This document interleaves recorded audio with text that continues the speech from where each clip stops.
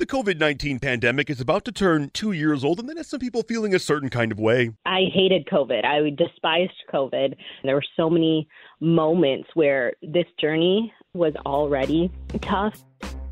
But is it over? For some, the battle against the coronavirus is far from over.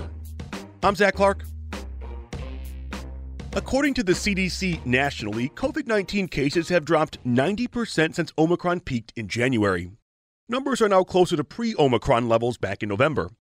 A new Fox News poll says in January, only 22% of Americans thought the virus was completely or mostly under control. But here in February, that same poll shows more than a third of Americans, 36%, now view it as completely or mostly under control. But as we look across Michigan's counties, the risk levels remain mostly high, with a handful of counties at substantial risk. Only Presque Isle is at moderate risk. There are no Michigan counties at low risk. The State Health Department says 51% of Michiganders have completed their COVID-19 vaccine regimen. All of that in mind, 10 counties in Michigan, including Wayne, Oakland, and Macomb, will drop mask mandates in schools at the end of the month. If you take these things and put them together, what you get is COVID numbers are down. They're way down, but we're not exactly out of the woods yet. Here is WWJ health reporter Dr. Deanna Lights. Unfortunately, we are still in the pandemic. We still need to keep our guards up regarding COVID-19. We're not even near the endemic phase, according to experts I talked to. Now, right now, we are in a good place, though, because, of course, cases are going down, our hospitalizations are down, our deaths are down in the state. So now we're in a different phase that the State Health Department calls the post-surge recovery phase. And earlier today, I spoke with Dr. Natasha Bagdasarian. She's the chief medical executive for the state. She says this phase means they're taking a more holistic approach to COVID-19. They're changing where some of the focus lies compared to before. So, for example, she says they're not as concerned about every case of COVID. It's not the primary objective now. She says that the primary objective now is to stop severe outcomes and deaths to protect hospitals so people have access to medical care when they need it. And because the pandemic isn't quite over, the mutations will likely continue. Here's Dr. Lights again. Dr. Bagdasarian says that there will be more variants of concern without doubt. She anticipates that cases will ebb and flow depending on different factors. So, for example, when schools opened and they went back to in-person learning, that led to another surge. That could lead to a future surge. Not sure yet. The weather also plays a role. The virus likes cold, dry conditions. And when it's cold out, people move inside. We know that then when people are gathered together, it's easier for them to contract the virus. And that in the past has led to a rise in cases. So it could happen again in the future.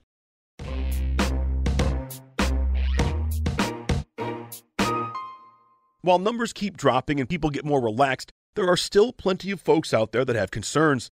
That's especially true for those who are immunocompromised. Meet Christine Nazareth-Haupt.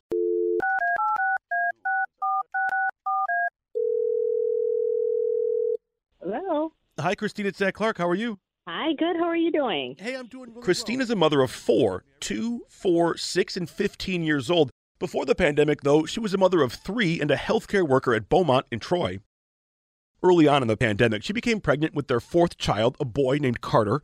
During her pregnancy, though, she got some tough news. Carter was going to be born with a congenital heart disease. And because of COVID, she had to hear that all alone, and that feeling of loneliness didn't go away.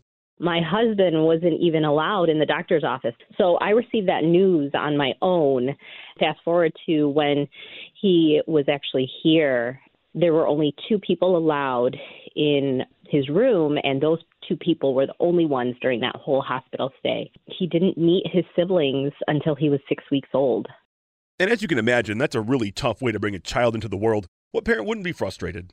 I hated COVID. I despised COVID during that time. There were so many moments where this journey with his congenital heart defect was already tough, and to kind of go through it alone without the support from your family and friends was really tough.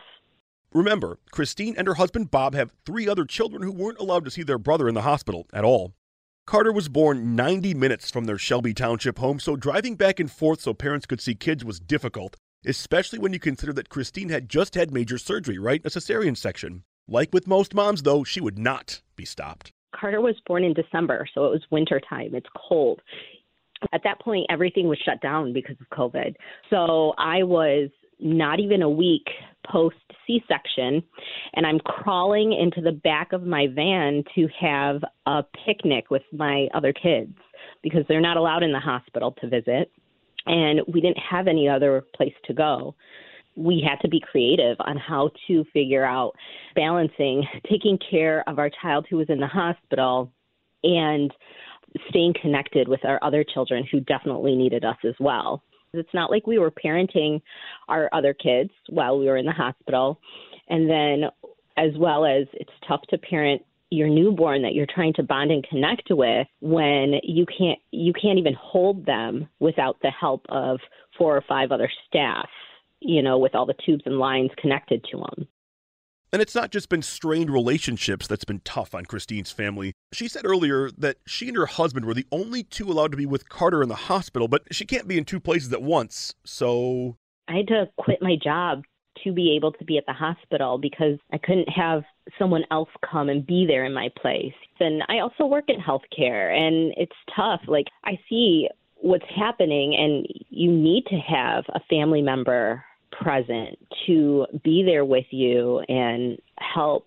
And people are on burnout, and it's real, and I see it day in, day out, and I'm living it as well as seeing it.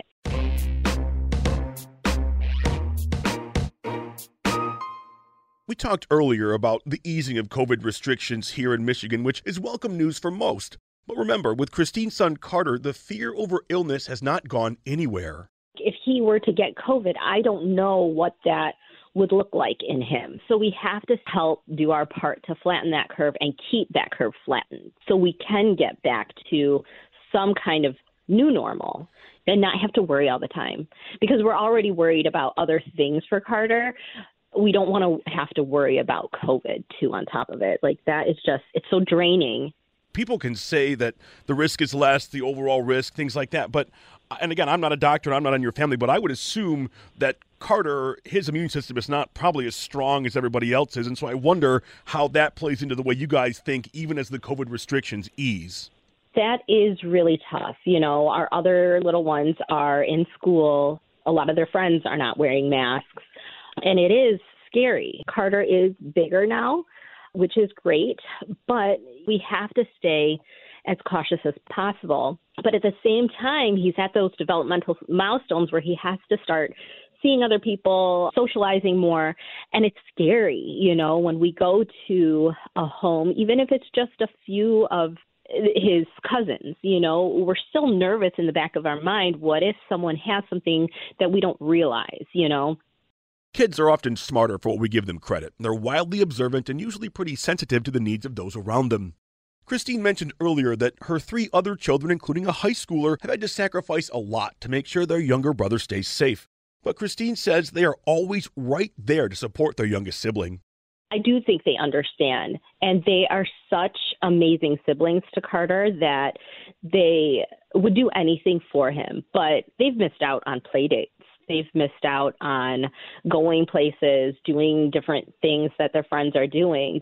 And that's the hard part as a mom. You always want to make sure that there's no resentment, between siblings. And I think that's the hard piece with COVID right now. That adds that layer of we have to socially distance. We can't have the play dates. We can't go to people's houses the way we want to. So they understand that piece. They have to do that to keep Carter safe, but it's no doubt really tough for them.